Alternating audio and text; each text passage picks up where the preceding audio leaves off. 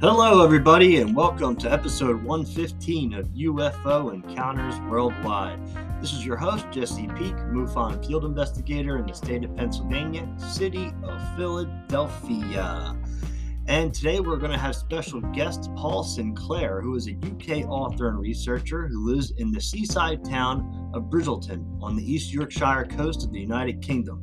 Paul has been investigating strange phenomena around area of East and North Yorkshire for many years and uncovered a deep history of folklore, strange sightings, and mystery disappearances. So we're going to be going into his investigations. Also, he's found an area that is just like the UK Skinwalker Ranch, just like we have here in the States. And he's also been having experiences since he was a young child that has affected his family and himself to this day. So we'll be getting into those experiences as well. Very action-packed episode with tons of information today. I think you guys are really going to enjoy this one. Also, I just want to let you guys know that 2024, we are having our newest conference this year called the Curiosities Festival. You can go over to our website at ufoencountersworldwide.wordpress.com to see what's going to be there and what you can expect at the festival. Tickets are only $5, and it includes everything all day long. So, you cannot beat that whatsoever. We're going to have speakers on the UFO subject, the paranormal subject, and Bigfoot, along with live performances of curiosities, sword swallowing, fires, all kinds of cool stuff. It's going to be an amazing day. You're not going to want to miss it. It's called the Curiosities Festival 2024, and check out the website. We're going to be putting the ticket link up this weekend. Like I said, it's only $5, so you cannot beat that whatsoever. So with further ado, let's go ahead and bring our special guest, Paul Sinclair, on. So as we always like to say, strap on them seatbelts. We're going for a ride. Hello, everybody, and welcome to episode 115 of UFO Encounters Worldwide. This is your host, Jesse Peak, MUFON field investigator in the state of Pennsylvania, city of Philadelphia. And today we are sitting down with special guest Paul Sinclair. Paul, welcome to the show. Thank you, Jesse. It's wonderful to be here, to be able to share a bit of information and views with your guests. Yeah, it's great to have you on my show. I was on yours not long ago. So it's an honor to have you come over here and share your work and research that you're doing over in the UK, because you are one of the bigger names that are out there in the field doing real research and collecting data. So I appreciate you coming on today. Not a problem. And if people enjoy what we're talking about today, I'm sure I wouldn't mind doing it again. So basically, I'm a straight to the point kind of man. So just ask me whatever you want. I'll answer it in as truthful manner as I can. Yeah. Without being rude or disrespectful to anybody, of course. And yeah, let's just go. Okay. So I guess, let's start out. So I read that you had experiences starting at a very young age and kind of led up to today, and it has affected your life even to this day. What age did this all start for you, and what exactly did you experience? I would have thought, Jesse, that because obviously a little boy is not going to keep a diary. I'm 61 now. So I'd have thought about 4 years old. And we lived in a fairly modest council house here in the UK, a semi-detached house. And I got visitations by what could only be described as, well, people would want to call them alien. And I'd use that term loosely, people, because they are alien, but they're alien to everything we know and understand. So in my interpretation is they're not necessarily from out of space, because they're already here. And I've not got some kind of vast, reference book of lots and lots of visitations. They're more cameos of events that took place, we'll say, from about the age of 4 to about 14. And then there was a big gap.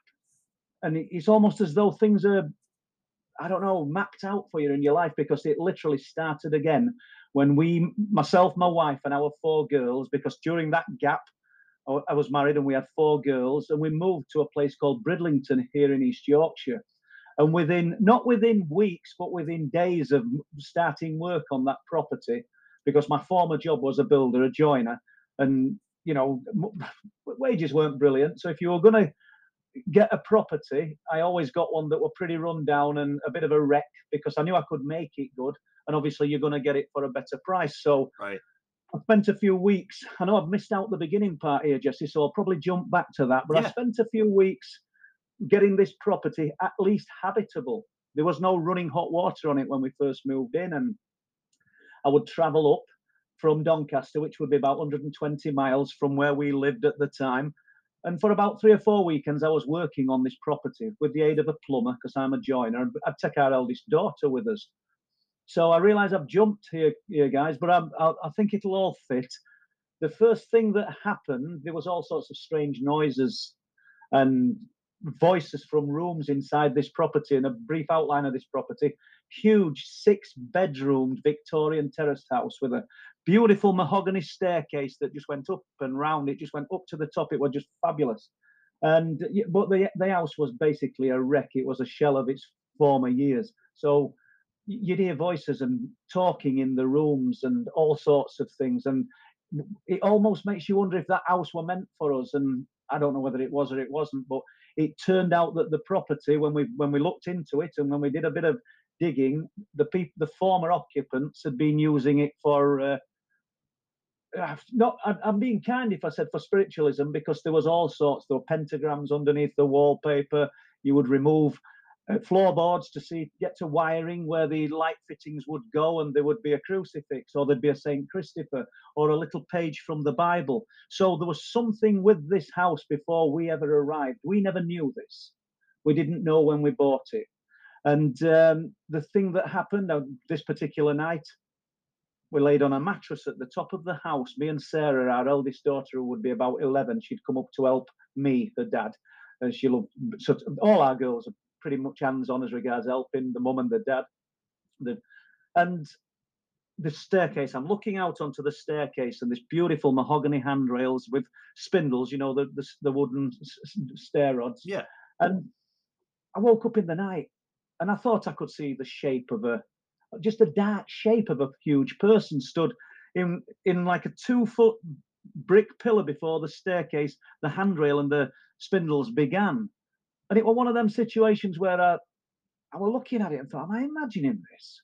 Can I see it? And it's dark, obviously. It's night time. We're at the back of the house. There's no street lights. And then suddenly, my attention's taken off this shadow, and I'm looking at the handrails, and they're white. And I'm thinking, I haven't painted them white. I have not painted these white. I know I haven't. And I'm looking at them and watching them. And I look at Sarah, turn around, Sarah's fast asleep. And they become so white, they look like illuminous tubes.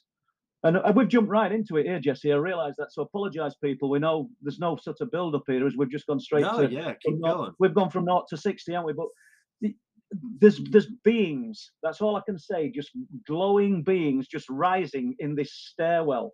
And when I say it was a magnificent house, I still own this house today. I've converted it to 3 flats.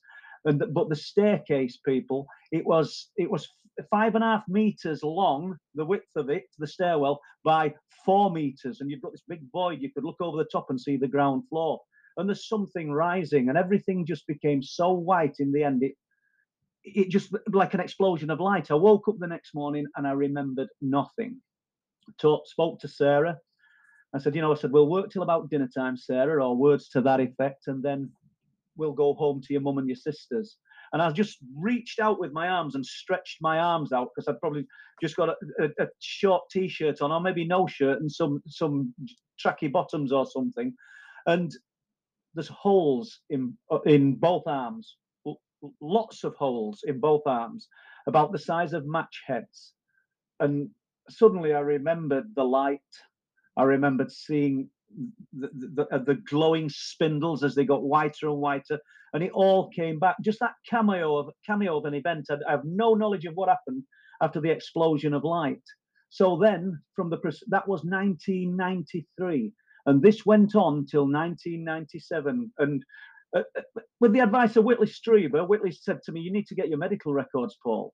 Because I'd told him about the thing. Whitley were one of the few people I'd spoken to about this, and I sort of confided in Whitley in 2006. I kind of reached out to him, said these things were happening, and Daryl Sims, to be honest with you. Those two. Okay. And so I spoke to Whitley, and he said, "Get your medical records." So obviously, I don't know what they're going to contain. I do not know what the doctors are going to say. and there's notes on the medical records talking to skin specialists, dermatologists. We would like you to have a look at this young man's arms or this young man's back. Obviously, I'm in my 30s then, would call me a young man. Who has suffered intermittent punch hole lesions every 3 to 6 months in his body. And I haven't got these records in front of me, but one thing I'm half decent at is remembering things like this. And the wording was that my partners at the practice are quite perplexed. And they did biopsies, they've done all sorts of things. And the final letter from the clinical, the dermatologist at the hospital was that I am afraid we are going to have to draw a blank with Mr. Sinclair's lesions. Wow. And I've still got scars on my arms, and I've got 2 big ones on my back where that were the last of the trauma. They were like bullet holes, to be honest with you. And that were the worst of it. That were towards the end of 1997. But prior to that, because I realize whoever's listening to this, I do apologize, we were talking about childhood. There were visitations, and I've written one book about all of this called The Night People. And I wish I'd got a beginning, I wish I'd got a middle, and I wish I'd got an end. But I've got memories of these beings and the various, what I've called cameos of events that took place during these interactions. And I don't ever recall being taken anywhere. Although I assume I must have been. I think things like screen memories must have been put in place, because at home I remember one of the chapters in Night People. I think it's the eyes in the curtains, and in the back bedroom of my mum and dad's home, that there was some silver grey coloured curtains, and my bed I think was against the wall. And I woke up in the night. Bit of background: we lived at the back of our home. There was pasture and cattle in the fields. So imagine a 4 or 5 year old. A 4 or 5 year old hasn't got a lot of life experience to draw upon. So the cattle will make sense in a moment. So I woke up in the night and I'm looking, and I can see in these curtains 4 rows of eyes, and the huge black eyes, and the sort of, I think I can see shapes of something in them. I'm not going to say aliens or anything, because I'm 4 years old, 5 years old. I don't know what I'm looking at, but I know they look like them cow's eyes. I know that's how big they look. And that's what I'm looking at. And I'm thinking, they're cow's eyes, because my dad used to cut the grass and tip the lawn clippings over when he'd done it over the edge, and the cattle would come up, and I'd look at these animals, and I'm thinking, that's what they are. And then they start coming in and out of the curtains, almost in and out of focus. And the next thing I remember, and I think this is the earliest memory, is they stood around me either side of the bed, which is impossible because the bed was against the wall. Do you see what I'm saying, Jesse? That's the reason. I'm not sure whether in these scenarios I've actually been where I think I've been. Okay. And I remember crying. I remember asking for help and not making a sound and not being able to make a sound.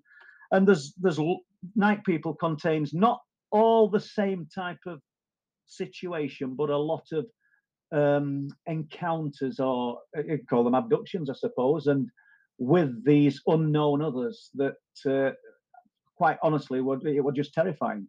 It really. I wet the bed till I was 14. I wouldn't leave the bedroom once I'd gone in it on a night, and every night, and there'll be people listening to this. Some might roll their eyes and say, "No, I don't believe this. Seeing is believing." I can understand that, but there'll be other people who say, "I know what you mean." I daren't leave the bedroom. I used to go to bed and I would get the covers and I would bunch them up into the tightest ball. If I could have climbed in wall, I would have done, and leave a little hole ready for them, waiting for them.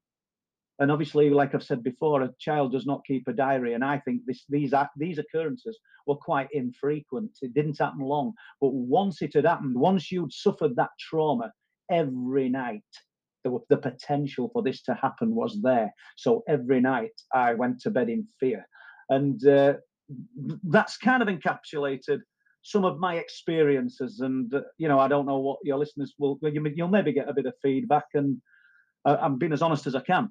Yeah, I appreciate it. We've got 4 girls, Jesse, and they're all grown up now. And apart from Gemma, they've all been kind of touched in some way by the strangeness that is this unknown other that's interacting with us, all of us, in some inexplicable way. and I mean all of us. Let's throw that net open, and I think it touches everybody, even the people who say that, oh, what a load of rubbish. Everybody will go through some kind of period or some kind of moment in their life where they think, wow, that was strange. But most people, majority, just choose to shelve it and put it. It's a little bit too difficult to dive into this, because I'm not going down this rabbit hole, because I don't have an answer to it, and that's what a lot of people do. But then there's other people like myself, like you, like your listeners, and we're all searching for some kind of truth, some kind of validation to the strangeness that's affected our lives. And if you want me to carry on with the abduction type scenario, or you want me to jump into some of the research, some of the UFO reports, cryptid type reports? We can get into that in the second half. Yeah, yeah. We'll stay on your experience for this half. But even to this day, myself, when my experience has stopped, I still sleep with a nightlight on to this day, and I'm still frightened to sleep in total darkness from when my experiences were occurring. So these things do touch you, and they and I mean, there's nothing that makes that remembrance of what happened to you go away. That's always stuck there in the back of your mind. And this is more real than you've ever believed when you experience it yourself. And I don't think people realize that until they do. So I understand you doing the blanket thing and protecting yourself. Like I When just, it, it's what happens. it's there's nothing more graphic, and I sympathise with the people probably who were sat in silence saying nothing, because the fear, not just the fear of what's interacting with us, not just the fear of knowing that it's real, but the fear of telling people that you know and respect, people that you want a sympathetic ear from, and then receiving a rolled eyebrows and a smile, or some remark to some other friend of, you'll never guess what he's just told me or she's just told me. And that you, in a way, you can then understand why the majority of people shelve these experiences, because not only is it traumatic to relive and know that it could potentially happen again, but it's traumatic to tell people and then get laughed at, and that is one of the biggest dangers or fears that a lot of people face. But there were so many experiences. I'm one of the most bizarre, and I've no fear in telling people this, no matter how crazy this might sound. How much time we got before you go to your break, Jesse? We got 5 minutes until break, so you're good. 5 minutes. Well, I'll try and condense this. Mum and Dad used to go to a sports club in a place called Swinton, which is about 3 miles away, the Dale and Brown Sports Club. And every year they used to throw brilliant Christmas parties for the adults and the children. It was a great atmosphere where children could go on a weekend. Dad could have a drink of beer and Mum would have a drink and a dance. And we went to Dale and Brown Sports Club on New Year's Eve. I think it was 1970. And it was snowing. And we walked because Dad weren't going to drink and drive. And when on the way back, we're walking through Church Street, and you could hear the snow crackling and crunching. Everybody had sort of let the new year in. So I know it was between 12 and 1 a.m. And we're crossing over the bridges, the Canal Bridge, the River Don Bridge. And I'm condensing this, people, because you could make this story, not make it last, but to do it justice, you want a lot longer. And then we get to over the crossings. Dad says to me, when you get to the crossings, because I was running in front, skating and doing all sorts of things, and just a daft little lad that me, I was just full on. And he said, wait, don't go over the crossings. Well, obviously there's no trains, but I'm not going to do anything he didn't tell me to do, because he were an hard man to live with. He like a guy that would smack first and ask questions later. So I weren't going to spoil my night by having a smack off him. So I'm waiting at the crossings. Mum takes hold of my hand, and we stand there looking down onto what's called Ferryboat Lane. There's a pond to the left, right-hand side, the YEB pond, Yorkshire Electricity Board pond, and pasture on the left-hand side. And our home's about a mile away in the distance, maybe just 3/4 of a mile. And then I see the most amazing thing. I see 2 rabbits and a guinea pig, literally what we'd have as pets on the grass verge on the lane. And I pull away because I want them. I'm a proper hands-on little boy. I wanted all things like that. And Mum grabbed hold of me and said, "Oh my God, Bob, can you see them?" Now my dad was called Robert. Everybody called him Bob. And he went, "Yeah, keep hold of him." And I'm looking at these rabbits, and I'm looking at the guinea pig, and I'm trying to pull away, and he's getting angrier And I want one. I want to take one home because there were a white rabbit, a black and white rabbit, and a brown guinea pig. And they dragged me back, and my dad's saying, keep hold of him, and he's really, really getting angry and edgy. And then I noticed that everything had changed, as in his voice, and I can remember this. It were like they were speaking to each other from other side of a long tunnel. And I got reluctantly dragged past these animals, and I knew better than to persist because I knew he would have smacked me. But I had one last look when I'd gone past, and in the field, I don't know, yards and yards away, because when I first looked down, all I could see were the animals, and I'd got I weren't looking anywhere else. I wanted these animals, but in the field, set back in the field, were two of these beings that I'd seen in my bedroom. They were just stood there, like literally just stood there in the snow. Wow. And my body, pardon the pun because it's freezing, ran cold. I didn't want to look at these animals anymore. I didn't want these animals. I never saw the animals move either. Never saw them move at all. But they looked real. So we got home. All the way home, my mum's saying, what were they, Bob? What were they, Bob? I'm frightened. What were they? And he's going, I don't know. I don't know. And I got sent to bed. I think I asked my dad about them. That would have been my chance to tell my dad that these things I'd seen these things in my room, but I didn't. That would have been the big chance to tell him, but I didn't. And I discussed it with a neighbour a few days later. You just stop me whenever you like, Jesse, because you've got to go to your break. But they discussed it with a neighbour a few days later, a lady called Mrs. Simpson, whose son was called Hugh. And so I know there's a witness out there, because I heard Mrs. Simpson say Hugh saw the most peculiar thing walking home New Year's Eve. And they were asking what they saw, and it got to the rabbits and the guinea pig, and I got sent out of the room. So I know this man witnessed what we saw. Now, my mum and dad aren't alive anymore. Unbelievably, Mrs. Simpson is. That's crazy. She's over 100 years old. I've not got to speak to her yet, because I only found this information out last year, and we're only early into the first year. And it's not going to change anything, but like everyone else listening and getting absorbed in this, we're looking for our own answers, and this would be more validation for me. So as crazy as two rabbits and a guinea pig might sound, there's another witness out there. So do you believe that was part screen memory, you seeing these animals, especially because they didn't move, and the beings were kind of playing this in front of you? I do, yeah. I don't think I were meant to see the beings. I don't know why. And it was only when I turned back and I've got like a just kind of longer distance view from the other side. When you're walking down, these things are on my left. When I sort of turned round after I've gone past them, they're on my right. Don't ask me what that means, but I saw them stood in field. I did not see them when I stood at the top of the crossings, the railway crossings, looking down onto the lane. My eyes just fixed on these animals, which were essentially just household, pets, someone's pets, Right. Two rabbits and a guinea pig. And quite where it fits in any of this, or quite where anybody's experiences fit, I don't know. Or what these beings, these unknown others, want from us, I don't know. For me, everything was fear-based that I experienced in that room, and experienced from 1993 to 1990. It finished for me early into 1998 as regards the interaction with these beings, but it put me on the road that I'm on now, where I wouldn't say obsessed, but because none of us should be obsessed, but I'm searching for answers, other people's answers that might connect to mine. We're just trying to connect the dots constantly, Absolutely. to be honest, Jesse. Yep, absolutely. That's an incredible story.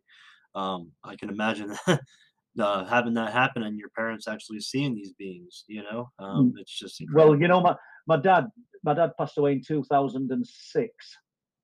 Not interested in UFOs, not interested in the alien scenario, cryptids, or anything.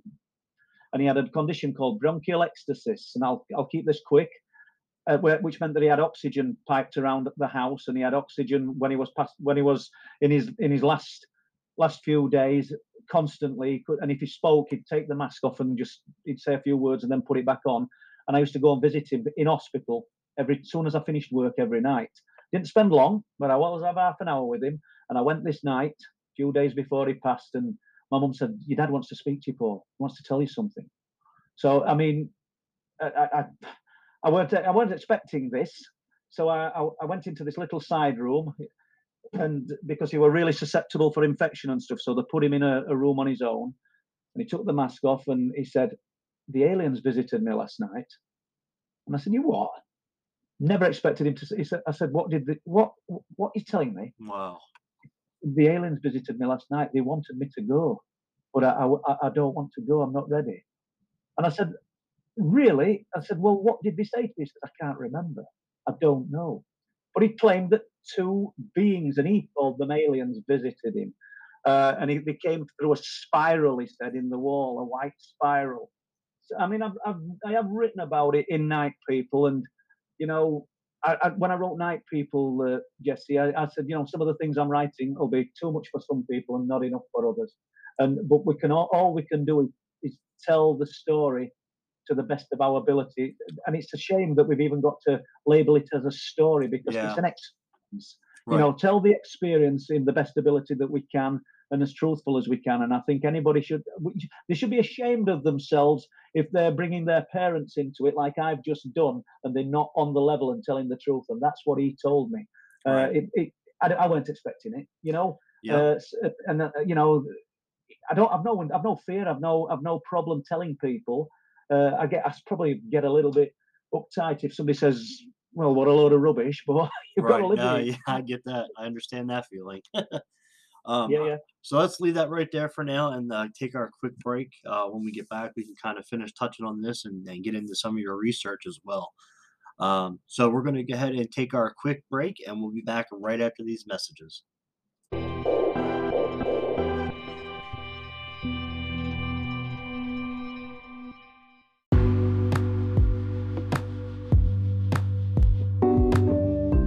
This is your host, Jesse Peak. Check out our official website at ufoencountersworldwide.wordpress.com. Read up on UFO articles, including abductions, close encounters, sighting cases, megalithic structures, and more. Also, check out our new Facebook group. You'll get updates on guests every week, new events coming up, and our schedule of who we're going to have on in the future. Again, that's UFO Encounters Worldwide Facebook group and our website at ufoencountersworldwide.wordpress.com. Hello, everybody. This is your host, Jesse Peak. I'm happy to announce coming up this year in 2024 on May 4th is the Curiosities Festival, which will include speakers in the field of ufology, the paranormal, and Bigfoot. We'll also be having live performances throughout the day, live bands, food, activities, and more. Tickets will only be $5 a person, and it'll be from 12 p.m. to 7 p.m. at night. Again, this is for the 2024 Curiosities Festival. You can get this information over at our website at ufoencountersworldwide.wordpress.com. We look forward to seeing you there.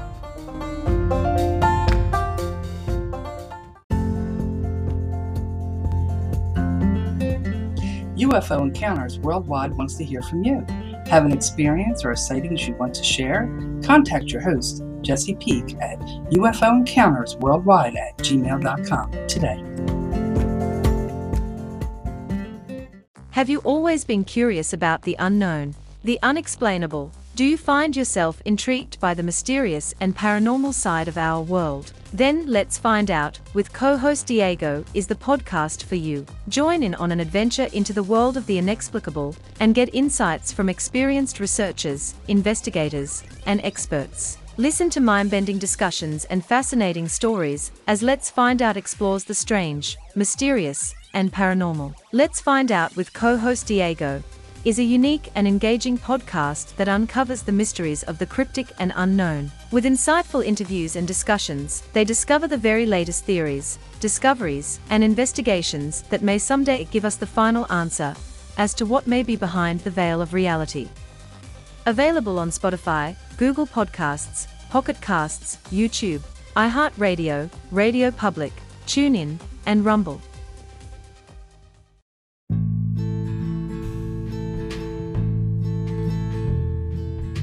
UFO Encounters Worldwide would like to announce our brand new home at the UNX Network. Listen to us every Saturday at 8 p.m. Eastern Standard Time. to hear UFO Encounters Worldwide podcast. That's on the UNX Network.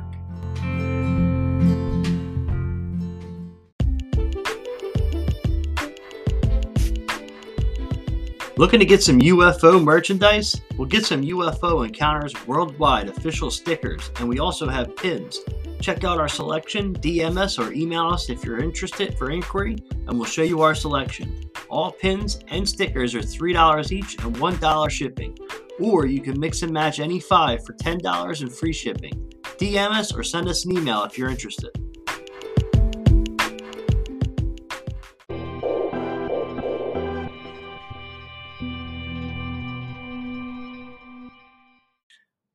All right, welcome back to the second half of episode 115. I'm sitting down with our special guest today, Paul Sinclair.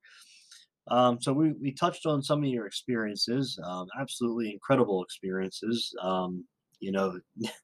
Some people, we talked about this, it can be very hard and affect your life in different ways, and it puts us on this path that we're on today. And part of this path for you has been researching and searching for answers, which I think most of us do when we have these experiences. And I've seen that you've come across a location over in the UK that is like what we have here in the States called Skinwalker Ranch, where disappearances, mutilations, different things like that have occurred. Could you kind of tell us how you found out about that and talk about your research a little bit? No, not a problem. I spend a lot of time in archives as well as out on the feet, boots on the ground research. Probably too much time, people. I'm out every night. After we've done here, I will be out today. And I found there was too many things flagging up in one of the archives at Bridlington, the hometown, that pinpointed or highlighted a location, Bempton and Speeton, here in East Yorkshire, if people want to Google that, if you don't know the areas, where, like you've just said, there's been mysterious disappearances, animal mutilation, UFO encounters, disembodied voices or voices that are just coming out of the thin air. Every manner, it's the full spectrum of unexplained phenomena that's occurring in and around this area. And what I like to stress is, because I've written 4 books, the Truth Proof books, and all 4 books, these locations feature heavy, and they're not stories where Paul's assuming. These are first-hand accounts where I've spoken to witnesses. And when you think about it, if you've filled 4 books, I would have said 75% of the information in those 4 books comes from these areas, and these are from independent witnesses. And when we're not using the same people in any of the books, they're all first-hand accounts. The animal mutilations, for me, it were macabre but fascinating. And I went to a place called Danes Dyke on New Year's Day 2017. Myself and my wife, we went to give the guy who lived in Danes Dyke, which is an ancient woodland. It's 2.5 mile long earthwork that was this Neolithic, 3,500-year-old earthwork. And he lived in the dyke, the woodland. He'd lived there for 13 years in a tent. Lovely guy. And we used to take him food. So we took him some food New Year's Day. And he said, when we were speaking to him, he said, "I've just missed the police." And I asked him why, and he said, they wanted to know if I'd seen any unusual animals, in particular, a highly unusual looking dog. I said, okay, right. And I'm sort of all ears listening to this. He said some sheep had been killed in Bempton. So that set me off. I discovered the field. I contacted the farmer and asked him if he'd mind me helping him try and find out what had been killing his livestock. And he'd lost 27 sheep when I got in touch with him. Wow. And he still believed it was some kind of either people or some kind of land-based carnivore, despite the fact, 100% fact, that these sheep, these ewes, and most of them had lambs with them at some stage during the year. And when they were killed, the lamb was still stood at the side of its mum. They were taking the 80 to 90 kilo ewes, removing their eyes, removing their ears, and stripping their faces of skin. Lots of photographs I've got of this, as macabre as it sounds. Yet leaving the lamb, whatever stage of development it was, just stood at the side of its mum. Now that's very unpredatory. And the only thing we've got, Jesse, in this country that would actively pursue a lamb, I would think, would be a fox or a badger, but we've got nothing else. So I spent the best part of 3 to 4 days a week between 4:30 a.m. and 8 a.m. on these fields and a woodland at the side. And by the time I'd done in 2019, when it petered out, he'd lost 50 sheep. Now, God. there are similarities to what were happening at Skinwalker. There's a sheep run in one of the fields he'd set up in July, on July the 28th. And I don't have these notes with me. These are straight out of Paul's head. July the 28th, he'd set a 6-paneled sheep run up. It held a 3-paneled run that held 6 sheep nose to tail. That, I'm trying to give you a description as I'm retelling this. And inside the run, it would have trays of liquid where the sheep would run through to treat their feet for parasites. So with the aid of with 1 shepherd and 2 dogs, he would have a hell of a job getting his sheep to funneled through this to treat their feet. They hated it because it used to sting their feet. I'm just giving you guys one example of the strangeness. This is when the farmer decided something otherworldly might have been taking place. So he left the sheep for the night. There were 300 to 400 sheep on the field, and he'd treated most of them. He'd funneled them in and let them out into a different section that were corralled at the other end.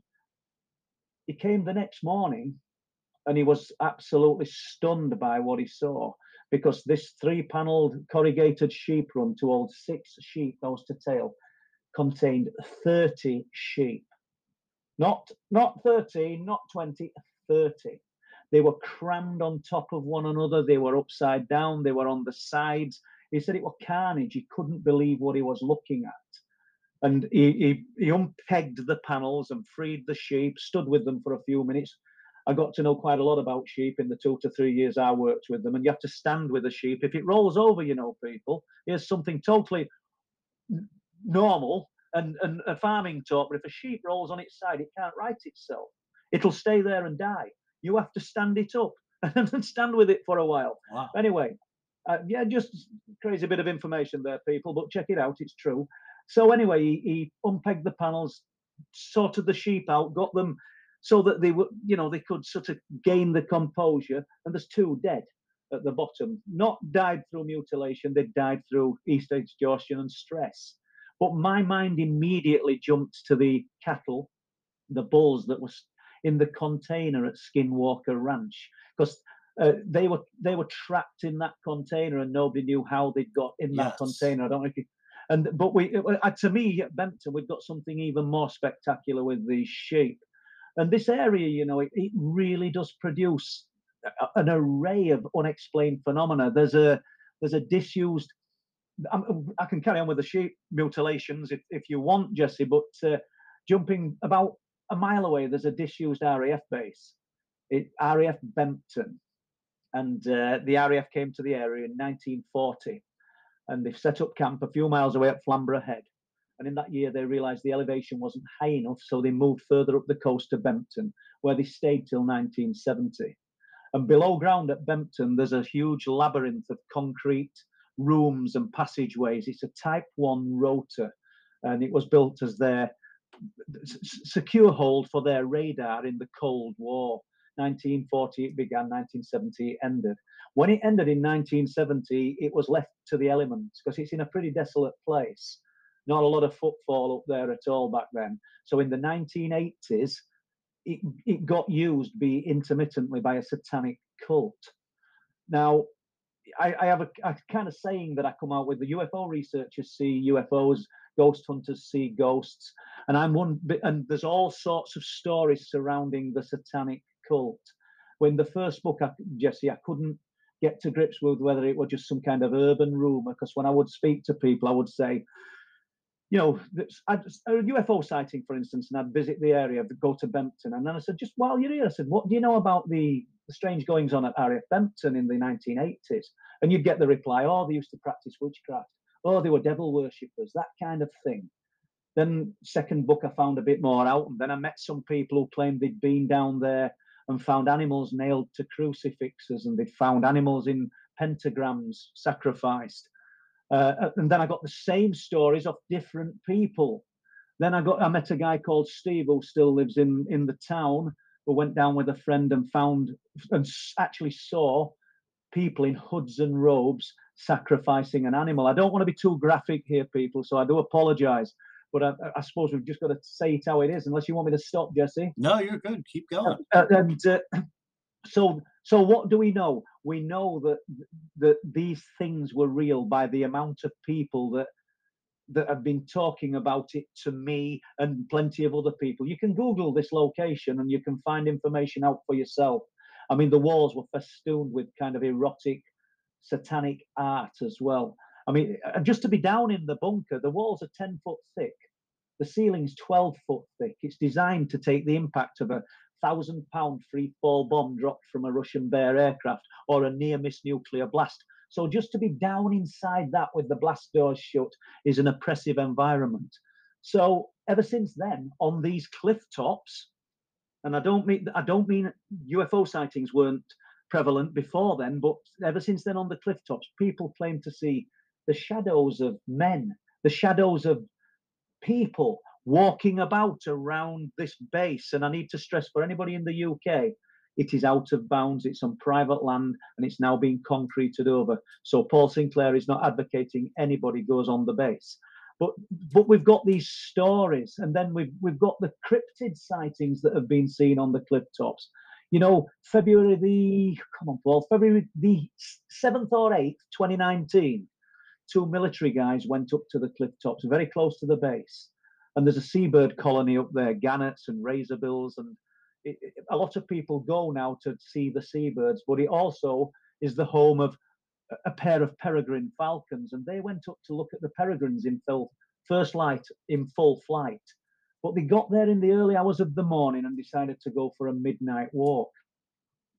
And these guys have done overseas. They've seen conflict. They've been in bad situations, and this guy, he said he's never been as terrified by what he saw that night in his life. He's never seen or experienced anything like it.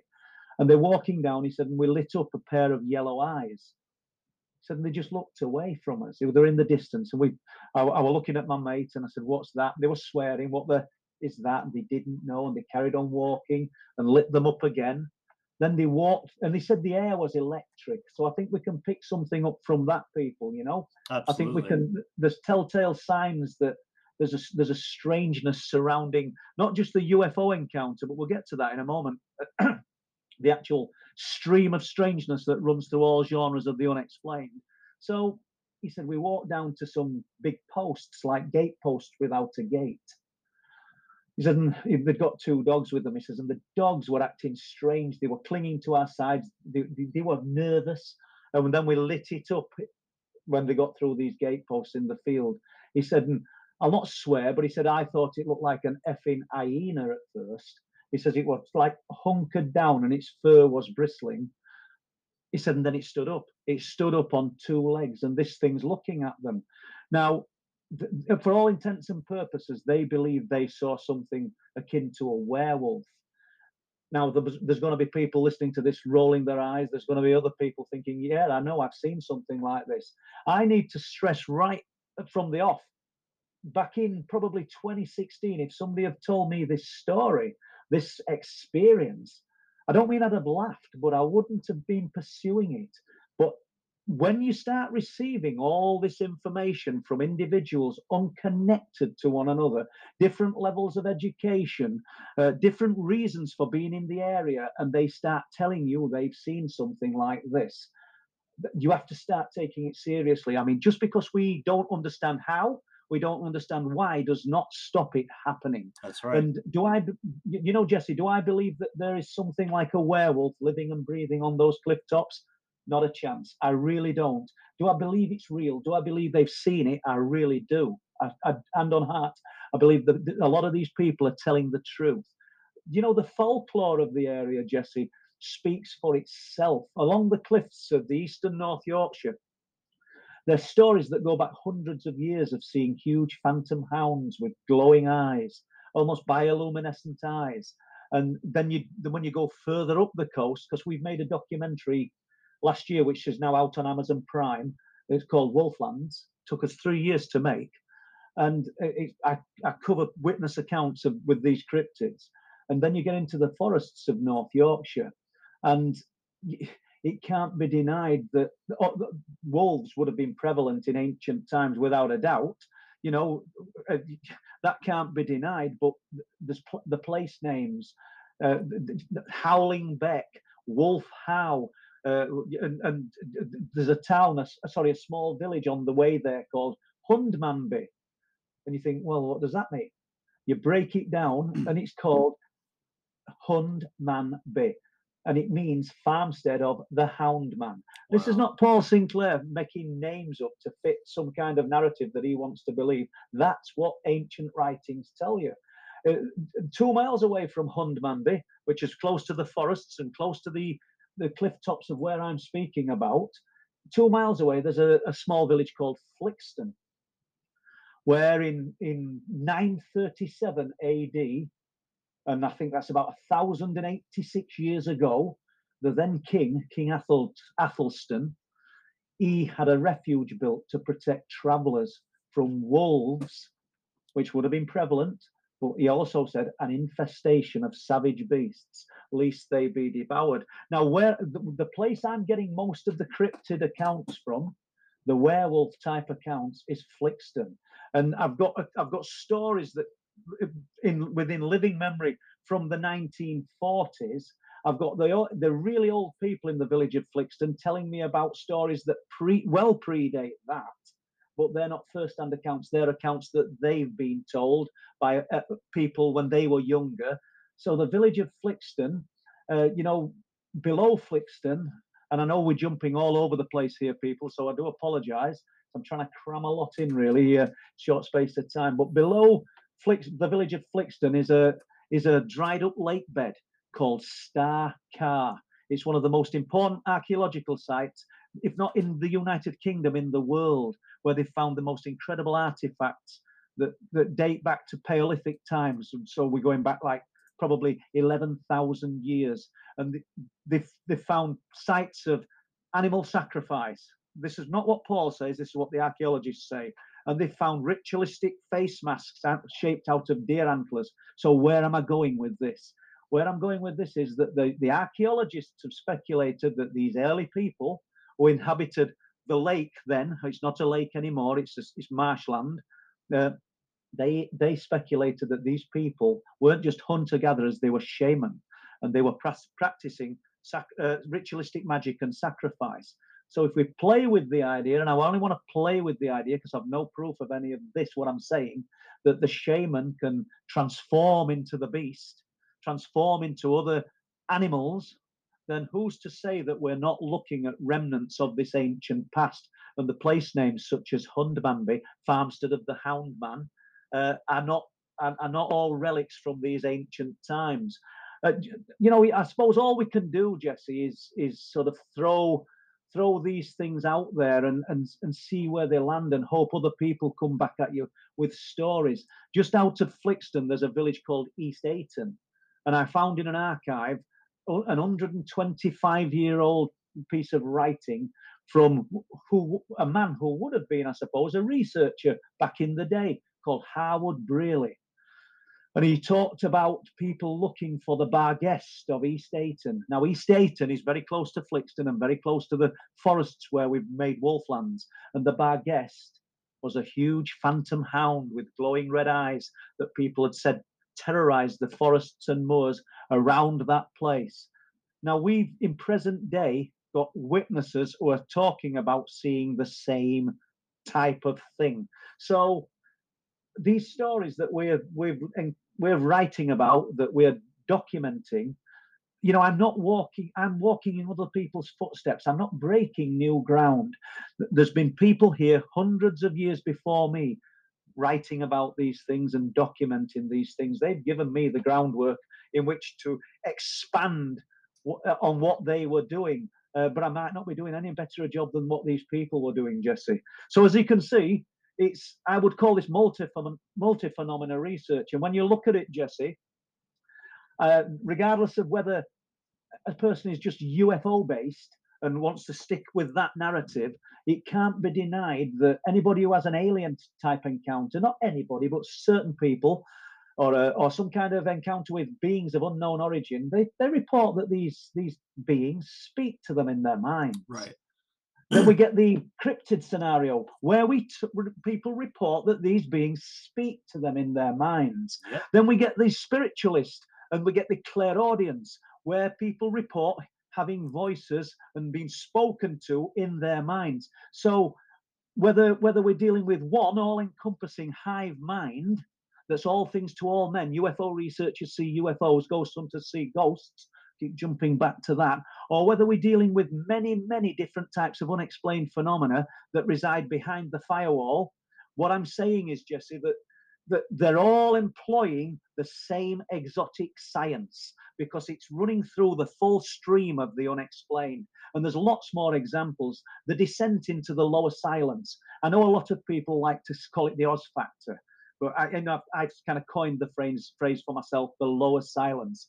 This strange disjointed reality that a person finds themselves enveloped in during a UFO event, during a cryptid event, during a ghost hunting event. Lots of people report the change in the atmosphere, Right. the silence that overwhelms something. It's the same stream of strangeness running through it all. So this has to be multi-phenomena research, and the researchers, and no disrespect to anybody, there's some fabulous UFO researchers out there and cryptid researchers, but you're all missing a trick, in my opinion, if you do not take into consideration that we could be dealing with the same thing with all of them.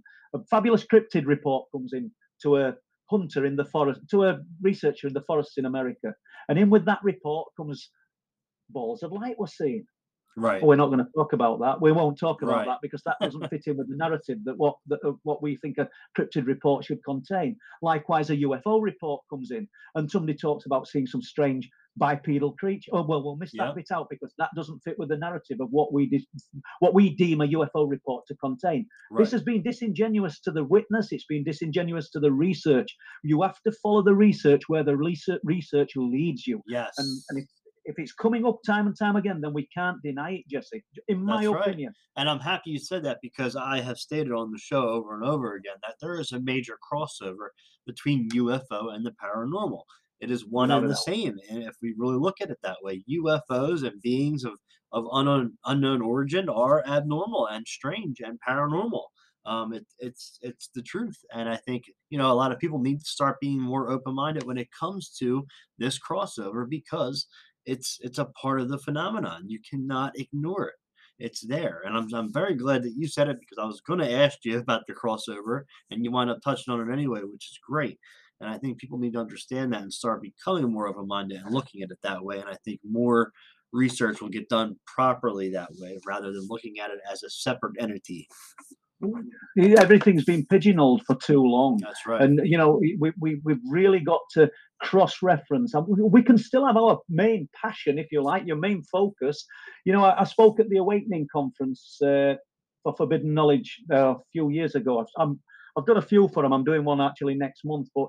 And at the conference, they did an interview with me, and they asked me what I was involved in and what I was researching. And I said, I never, ever want to be labeled as a cryptid researcher or a UFO researcher. This is multi-phenomena research because it's all linked.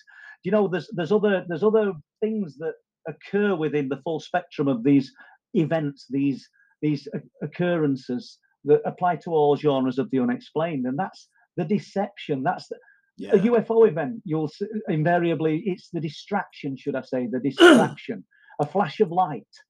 And then suddenly the witness thinks, wow, well, that were odd. And then the next thing they know, they've got to their vehicle and they've lost an hour's time. Right. Or something in the forests of America, in the forests of North Yorkshire, here in the UK. I've had witnesses who've said, I heard the crack of a branch and I looked and I focused. And then all of a sudden, before I knew it, everything had enveloped in a strange, eerie silence, and an overwhelming fear had come over me. It's almost like whatever it is needs you to channel your mind in a certain way. I think the only way that we can reach, and I don't mean we can understand, but we can actually touch the other side of what's at the firewall, is by concentrated thought and engagement. Once again, the phenomena, whatever it is, when it looks back at us, it still only does what it does on its terms. I don't advocate the use of the Ouija board at all, but I know that the people who do use these boards, and it's a tool, it's just a tool to concentrate a person or a group of individuals' minds, in my opinion, to put them in a place where they can contact what they believe will be the spirit of a deceased person. Absolutely. But invariably, it isn't. Invariably, they'll get a little hit, they'll get a little bit of excitement, and then they get drawn in. Right. And then it becomes dark. And then you find parallels to what they would say on Skinwalker Ranch of attachment, the hitchhiker effect, because people who've used the boards then talk about when they've left this haunted property, if they've been undergoing the use of the board for a number of days, weeks, or months, something's in their house. Right. Things are moving in their house. Yep. I feel like I'm being watched. Is it any different to the hitchhiker effect? I think we're dealing with the same type of intelligence, this unknown other. Yeah. The same science, which I touched on before, this exotic science that they're all employing from behind the firewall. Yeah, I completely agree. And I think more and more people need to become open-minded with this and really realize that this is one and the same. You know what I mean? As you were saying. But we got about a minute left. Do you want to tell everybody where they can follow you at, where they can see your work, and where they can get your books at? Yeah, excellent. Thank you very much. It's been a pleasure speaking with you, Jesse. So, if anybody's interested in the Truth Proof books, we have a website, truthproof.uk, and the paperback books can be obtained there. Anybody wants a physical copy of our documentary Wolflands, it's on DVD, and you could get one there. The Kindle versions of the books are on Amazon. And if you want to watch the documentary Wolflands, it's on Amazon Prime. We run a live stream every Thursday night from the UK called Truth Proof. And we do one on a Sunday night as well. We've got lots and lots of different guests on. We've had some incredible guests, including yourself, Jesse, but we had Whitley Strieber on, Andrew Collins, some of the scientists from Skinwalker. We've had some amazing guests, so we've got the full spectrum of the unexplained, which we try to cover. And we've got some absolutely incredible, I'm not going to say what it is, but I've got an absolutely incredible celebrity coming on telling us about his UFO views and experiences in a few weeks' time. It might be a month's time, but I got confirmation he's going to come on. And I'm talking about a worldwide superstar that's going to be coming on. So I'm thrilled with that, to be honest. Yeah, that'll be great. That'll be awesome. And I'll make sure I put the link for your YouTube in the description of the episode so everybody can get that and go over and check out your show. I want to thank you for coming on today, Paul, and sharing your research, your experiences with us. I've learned something, I always learn something new when people come on, but I mean, really the work you're doing is incredible. So thank you again for coming and sharing this with us. You're welcome, Jesse. And if you want me to come back, I have no problem with that at all. You're a great guy. So thank you. Thank you. I appreciate that. We'll definitely have to have you back on because it was not enough time to go through everything. So it always flies by when you do an hour show. So we'll definitely get you back on again in the future. And I want to thank everybody for tuning in to episode 115 today. We'll be back next week with another special guest, Linda Thompson, researcher in the field. So you can get all the links and all the information in the description of the episode over at our website at ufoencountersworldwide.wordpress.com. We'll see you guys next week. And until next time, remember to keep your eyes in the sky.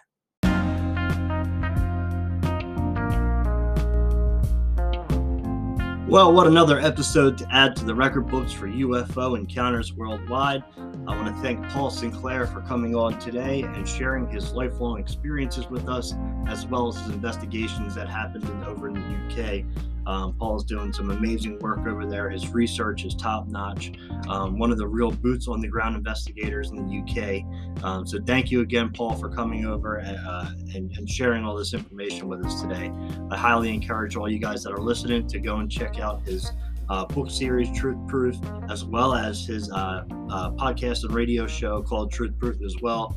He does weekly shows over there on the YouTube channel. So make sure you go check that out.